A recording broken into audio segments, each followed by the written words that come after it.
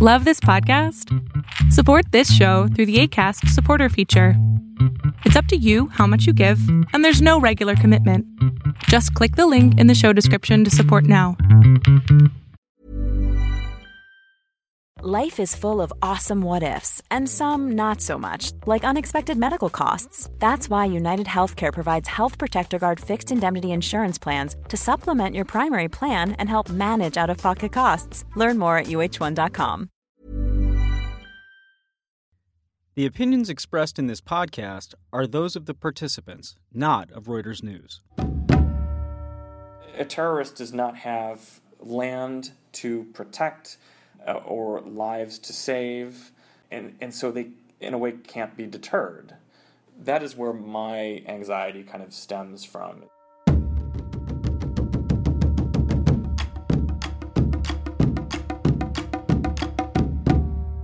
North Korea isn't the only country looking to improve its nuclear arsenal. The United States is tinkering with its bombs in ways that some foreign policy experts fear could destabilize the world. This week on War College, we look at just how close the world has come to nuclear war in the past, and whether it can be avoided in the future. You're listening to Reuters War College, a discussion of the world in conflict, focusing on the stories behind the front lines. Here are your hosts, Jason Fields and Matthew Gault.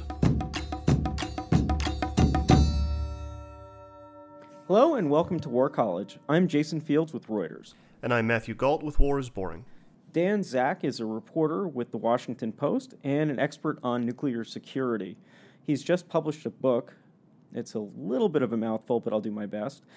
Almighty: Courage, Resistance, and an Existential Peril in the Nuclear Age. That makes him the perfect person to talk to as the U.S. contemplates whose finger will soon be on the nuclear button. So, actually, first of all, can we just start off with, there's not actually a button, right? Right, there is no button that the president, him or herself, pushes, no. So, can you tell us just a little bit about how it actually does work? Well, sure. The ultimate authority over the U.S. nuclear arsenal does rest with the president. And, that authority developed over time because during the course of the Cold War, the delivery systems for nuclear weapons became so sophisticated and so quick that you couldn't necessarily convene a committee or a panel or anything to decide what to do in the event of some kind of incoming nuclear attack. And so over time it developed that the president would be the one who would issue the order. And so the president doesn't push a button. The president is followed around by the nuclear football, which is a 45-pound suitcase that has a menu of options for nuclear strikes and communication gear to talk to Pentagon people in STRATCOM. And the president also has a small plastic card called the Biscuit, which has codes on it, alphanumeric codes, with which the president can authorize the fact that they are the president to authenticate the order to strike. So you've got this card called the Biscuit, you've got this briefcase called the football, and those two physical objects are what the president would use to pick and then authorize some kind of a nuclear strike. Well, it sounds like the buttons, we'll just say for shorthand, the Biscuit, the football, are pretty well guarded. But what about the actual missiles themselves? Well, you look through nuclear history and you see a disturbing tradition of security compromises. If you want to start with the Biscuit, it's been reported that Bill Clinton lost the Biscuit for a couple months. Jimmy Carter sent his to the dry cleaners. After President Reagan was shot, the Biscuit was briefly lost at the hospital when his suit was cut off, and then taken into custody by the FBI, who would not immediately relinquish it to the Air Force. And then if you're talking about actual nuclear warheads, there have been plenty of mishaps, near misses, up until very recent mishaps. In 2007, you had 6 nuclear-armed cruise missiles that were flown from North Dakota to Louisiana without anyone's knowledge. There was an accounting error, and people didn't realize that this bomber plane was loaded, and it was, and that wasn't discovered until after it was on the tarmac in Louisiana for a little while. And then you have, security breaches like the one I wrote about in my book, which is 3 peace activists one of whom at the time was an 82-year-old Catholic nun, getting much farther than they should have at the Y-12 National Security Complex in East Tennessee, which is where we keep all of our highly enriched uranium. It's probably the largest volume of fissile material on the planet, and they kind of walked right up to this building. So it's a long way of saying that neither the apparatus which controls nuclear weapons nor the warheads themselves are 100% secure. You're talking about an incident that happened in the United States, and one of the key concerns over the last, 25 years since the Soviet Union fell, is the security of other people's warheads. And we've certainly had a lot of concerns over Soviet scientists and nuclear material over those 25 years, and then more recently, India and Pakistan, especially around Pakistan. Do you see one of those threats as being more acute, or do you think it's just all equally scary?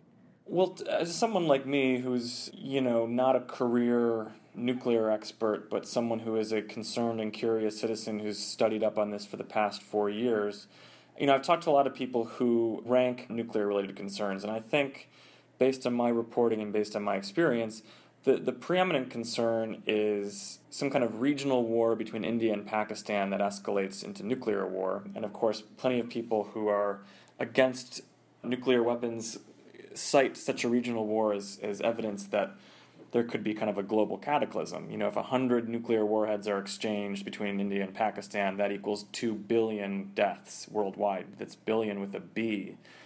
Not because of the direct effect of explosions and detonations, but because of the effect on agriculture when you throw that much debris and soot into the atmosphere. So that's obviously a huge concern. If the United States, which is pretty secure and transparent in its management of nuclear arsenal, is still very much vulnerable, then what is it like in India and Pakistan? And the other chief concern, which is sometimes overstated, is nuclear terrorism. There are plenty of articles that are written about this nightmare scenario of a terrorist with a nuclear weapon. And I think the probability of that is overstated, but the consequences certainly aren't. There have been 2,700 cases of illicit trafficking of non-fissile radiological materials in 100 countries since 2014. And, we're not talking about fissile material, but the fact that, borders can be that porous with radiological material, it kind of makes you wonder. If I could just interrupt for just 1 second for lay people. Fissile is the kind of material that could actually be used to create an explosion, right? And radiological would be used perhaps in something called a dirty bomb to spread radiation poisoning, or? That's an important distinction. A nuclear weapon would rely on fissile material like uranium and plutonium. That causes your nuclear chain reaction. It causes this enormous explosion. Just non-fissile radiological material, we're talking just kind of dirty bomb ingredients, radionuclides that are harmful to people that could be dispersed by a conventional explosion. And that is kind of the more probable event, is there would be some kind of dirty bomb, not a nuclear explosion by a terrorist. How have we managed to avoid all of this so far? It just seems with the amount that's out there, and it's kind of incomprehensible that nothing bad has happened yet. It is, and I think most people would say, myself included, that it's been mostly dumb luck. And that's not to shortchange the hard work that nuclear security experts have done since the end of the Cold War. I mean, there was incredible work done in the aftermath of the dissolution of the Soviet Union to secure materials in former Soviet states. That was tremendously important work. But because of illicit trafficking, because these radiological materials are used in medical equipment, they're all over the place. And the fact that it hasn't happened yet, I think, is a combination of luck and of the work of security experts. So, speaking of luck, we've had incidents where the United States has come very close to launching weapons. False reports of a Soviet nuclear strike being launched, and the people at the top of the U.S. food chain desperately trying to figure out whether or not we should launch. How much time does the president, or Zbigniew Brzezinski in the case of Carter, how much time do they actually have to respond if there's a report that a launch has happened? Well, it's a matter of minutes. If there's some indication that there's an incoming attack of a good degree of magnitude, it's a matter of minutes. And that is what convinced many people, including people who formerly worked in the nuclear security enterprise of the United States, to say, that's not enough time to make a rational decision. and no human being should be presented with that predicament, because even the coolest head is liable to make a rash decision. I mean, is a matter of minutes enough time to make sure that it's not some kind of false alarm or miscalculation, which is what's happened over the years. You mentioned Brzezinski. He had, I think, once he got a second confirmation from the military, he had about 3 minutes to call the president and say, this is what's happening. Now, what happened in that incident in 1979 was the military had loaded a training exercise into the system, and that was then interpreted by officers as an incoming attack. There was this famous incident in the Soviet Union in 1983 when a colonel in a bunker outside Moscow got word that there were submarine-launched U.S. missiles incoming. And the decision to engage rested with him. He was the one who would, call it up to the Kremlin and say, okay, we're under attack, let's retaliate. That turned out to be sunlight reflecting off clouds. That's what Soviet satellites interpreted as some kind of strike.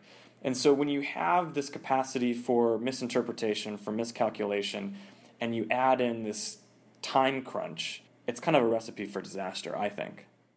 Are there any checks in place at all on a president? I don't know about Vladimir Putin or anyone in China, but are there any checks at all for a U.S. president? The problem here is because of the quickness with which this system has to operate, it is founded and based around verifying an order and then following the order.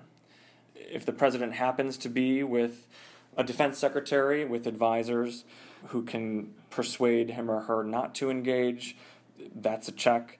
But once a decision is made, in order for the operation to work appropriately, you authenticate through the chain, and then as soon as the order is authenticated, you have to react. There's not the traditional checks and balances because there's no time. You don't have Congress getting together to vote. You don't have the Supreme Court being able to kind of check this decision at all. You certainly don't have a popular referendum saying, yeah, this would be a good idea. There just isn't the time. So you go from the president giving the order all the way down to the launch officers who turn their keys. And they're trained to, if they verify the order, to turn their keys. They are psychologically vetted so that they're able to perform that automated response. You can talk about discussions that are had in between. You can talk about kind of a two-person verification thing, but when it comes down to it, it's the president's arsenal. And when the order is given, the system kicks into gear. There were a series of reports about problems inside the Air Force Nuclear Command. I don't know if you'd be able to explain some of those problems and what's been done to correct them, but I remember it had something to do with training of personnel, for one thing.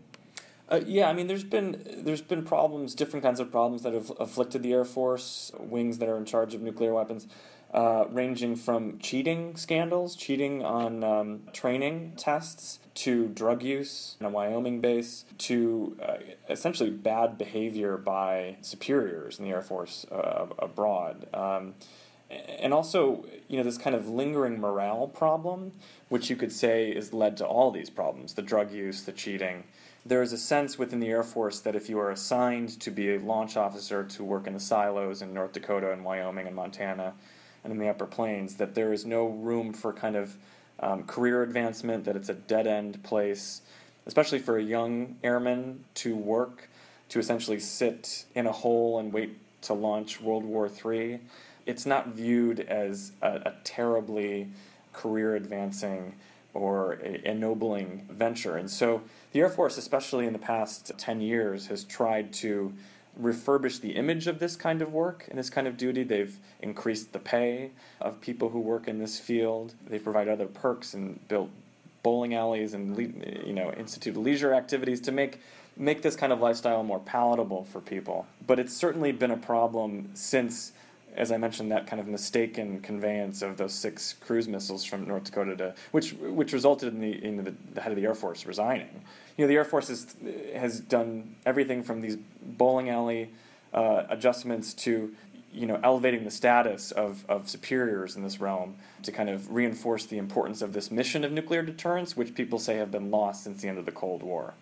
This is interesting. This speaks to something I wanted to get into, because right after World War II, the people that dealt with the nukes in the military were rock stars, Strategic Air Command, and it didn't take very long for the tide to of public opinion to turn.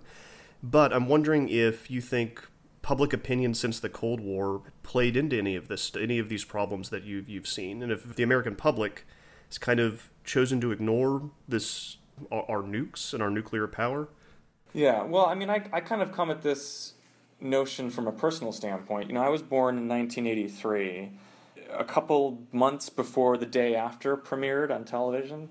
So I was born into a world that was very fixated on nuclear weapons, but I came of age in a world that was not. I mean, I became politically, socially conscious after the end of the Cold War. And when you don't have that kind of existential superpower versus superpower threat that makes nuclear weapons salient for everyone, it's easy to let them recede from popular consciousness.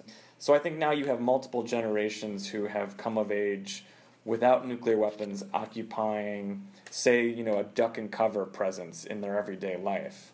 And the U.S. has taken its own eye off the ball after the end of the Cold War, reducing the amount of warheads, and the significance of nuclear weapons in military strategy has yielded both a complacency and a bit of ignorance about them, both inside and outside the military, I think. Partly because I think the Pentagon doesn't really view them as weapons of war. They're more political weapons at this point. They're used as bargaining chips with Russia. They have no practical military use, because once you start using them, you kind of transcend the realm of war into cataclysm. And so I think for all those reasons, they have the end of the Cold War, the receding from popular culture and public consciousness, they've been kind of sidelined, even though they haven't gone away. So you refer to the people who are involved in the nuclear hierarchy as sort of a nuclear priesthood?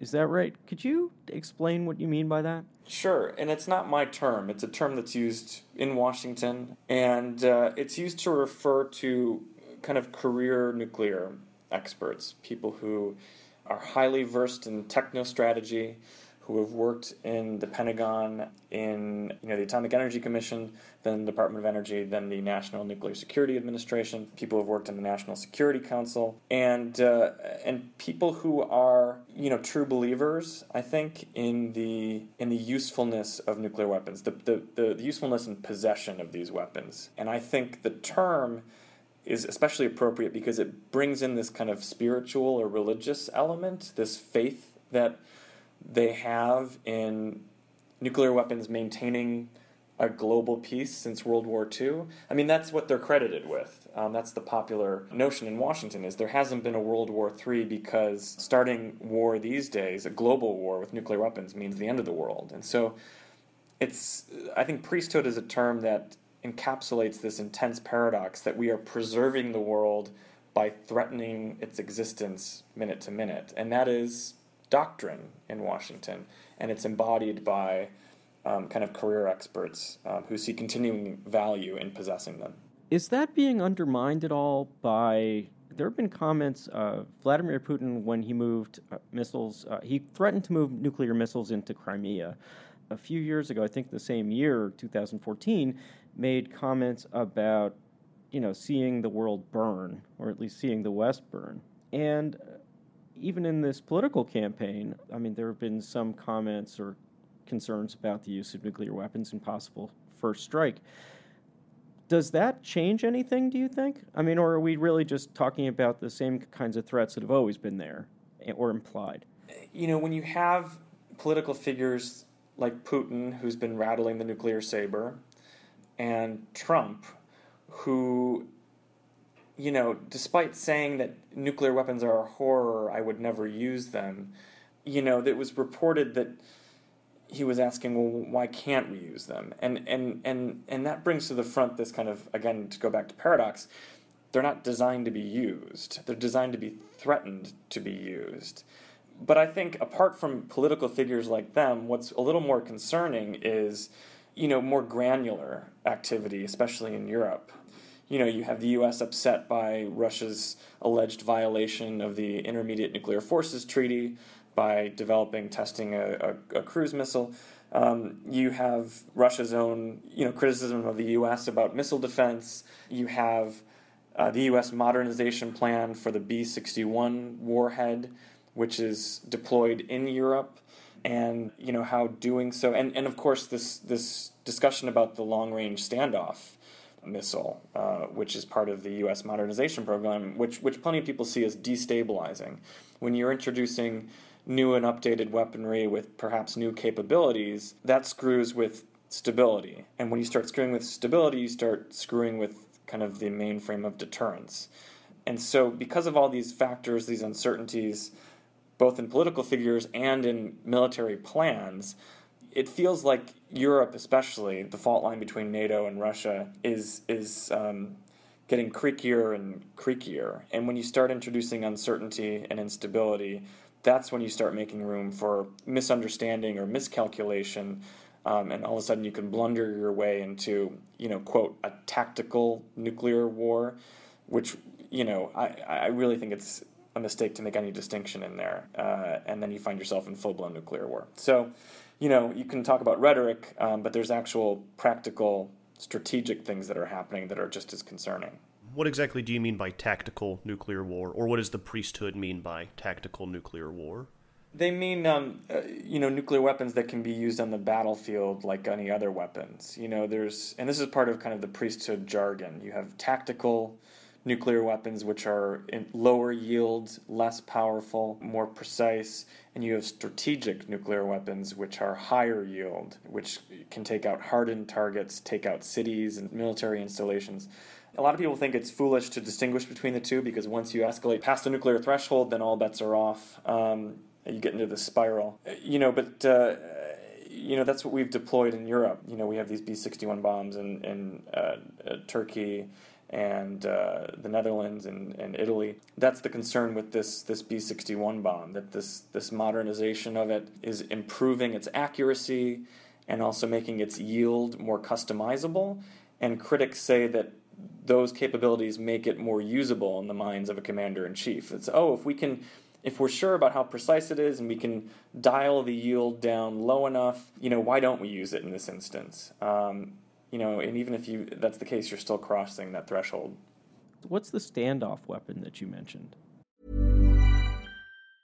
Wow. Nice. Yeah. What you're hearing are the sounds of people everywhere putting on Bombas socks, underwear, and T-shirts made from absurdly soft materials that feel like plush clouds. Yeah, that plush. And the best part? For every item you purchase, Bombas donates another to someone facing homelessness. Bombas. Big comfort for everyone. Go to bombas.com/ACAST and use code ACAST for 20% off your first purchase. That's bombas.com/ACAST. Code ACAST.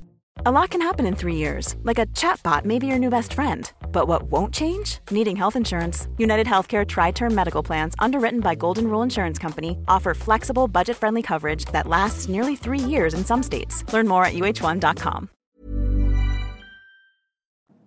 Well, this is an air-launched cruise missile. Which would be nuclear capable, and which plenty of people are criticizing because we're also developing a new penetrating bomber. And people on Capitol Hill who are critics of this nuclear modernization plan say, well, if you have a bomber that you can get past defenses and radar, why do you need to develop a new missile to do the same thing?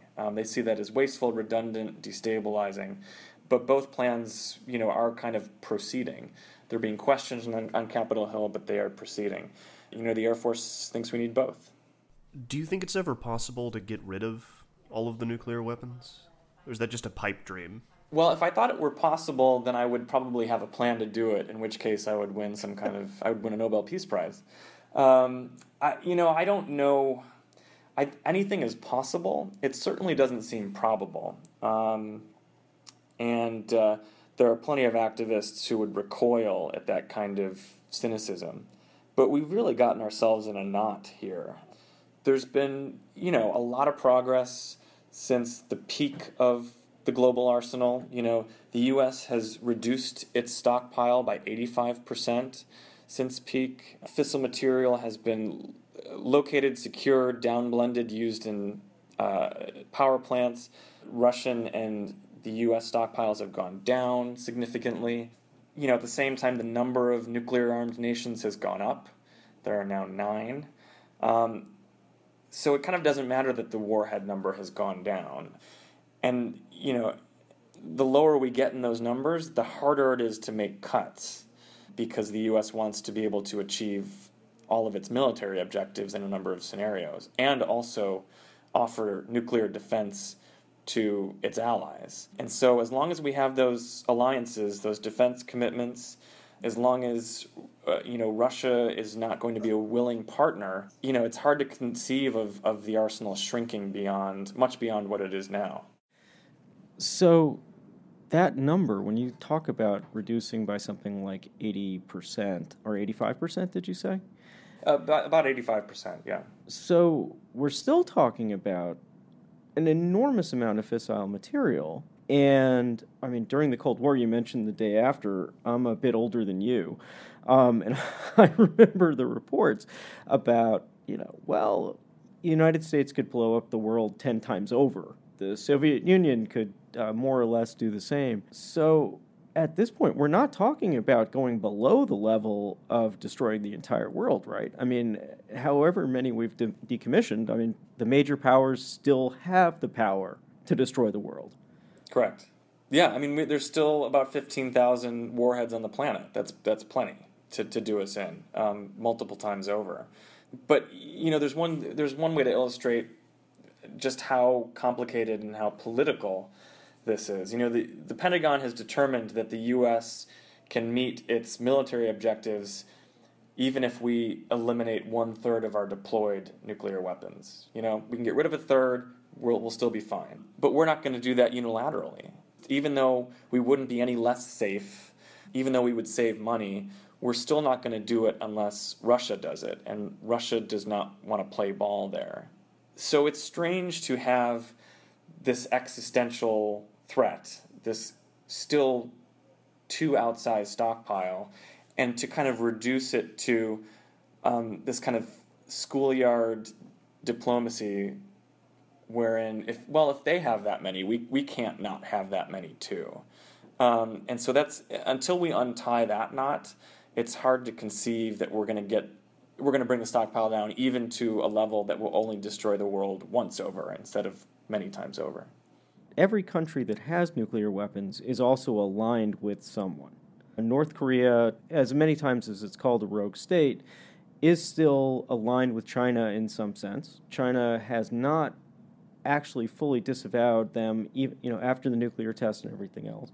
Pakistan is allied with China and the United States. India is allied more and more closely with the United States. So if any of those situations go wrong, if North Korea, considered the greatest loose cannon, actually did something, does that make the possibility of a real nuclear war more likely? Are we now talking about it being almost inevitable? Some people would say that as long as nuclear weapons exist, we're kind of living on borrowed time. And I think even a nation as backward and aggressive and provocative as North Korea recognizes that starting some kind of war, nuclear war, is suicidal. So, my concern, I am concerned about kind of conventional war between conventional nation states that escalates because of misunderstanding or miscalculation. But what kind of concerns me more is those, time-tested notions of deterrence and stability from there are kind of out the window when you're talking about terrorist factions. That's kind of what's more concerning to me, because a terrorist does not have land to protect or lives to save, and so they, in a way, can't be deterred. That is where my anxiety kind of stems from, is that we're living in a world, a multipolar world, that is chiefly preoccupied with, in terms of actual battling, with terrorism. And the greatest weapons we have really serve no purpose or function on that kind of battlefield. So, North Korea, I think, is being provocative in order to maintain its place, its relative place at the big boys table. That's always been what nuclear weapons are about, It can give a country that is impoverished and backward a seat in discussions if it wants. It's leverage. I don't think they would ever actually use them, but who knows? Because they still have a nation state to secure, defend, and prolong. A rogue group, a terrorist group, does not have that. So that's kind of where my concern lies preeminently. Right, it's the last weapon you want someone that has nothing left to lose to have. That's precisely it. Terrorism takes these weapons that are not meant to be used because they provide stability and moves them into a category where, well, of course they want to be used because it creates the maximum amount of mayhem and destruction. Well, Dan, thank you so much for joining us to talk about this. I think Matt, I don't know if you got a chance to listen to the show, but Matt will back me up that at least half of our conversations end up with Matt and I both terrified. Yeah, it's true. So we appreciate, you tipping the balance into more than half. Well, you can always take heart in, the spreading of awareness and education about this is a good thing. It makes more informed citizens, more informed voters, and really that's kind of good for democracy. And I know that sounds silly, but I think you have to kind of take any sunshine you can get. So I appreciate you guys talking about it and discussing it with me. Thanks so much. Thanks, guys. Thank you.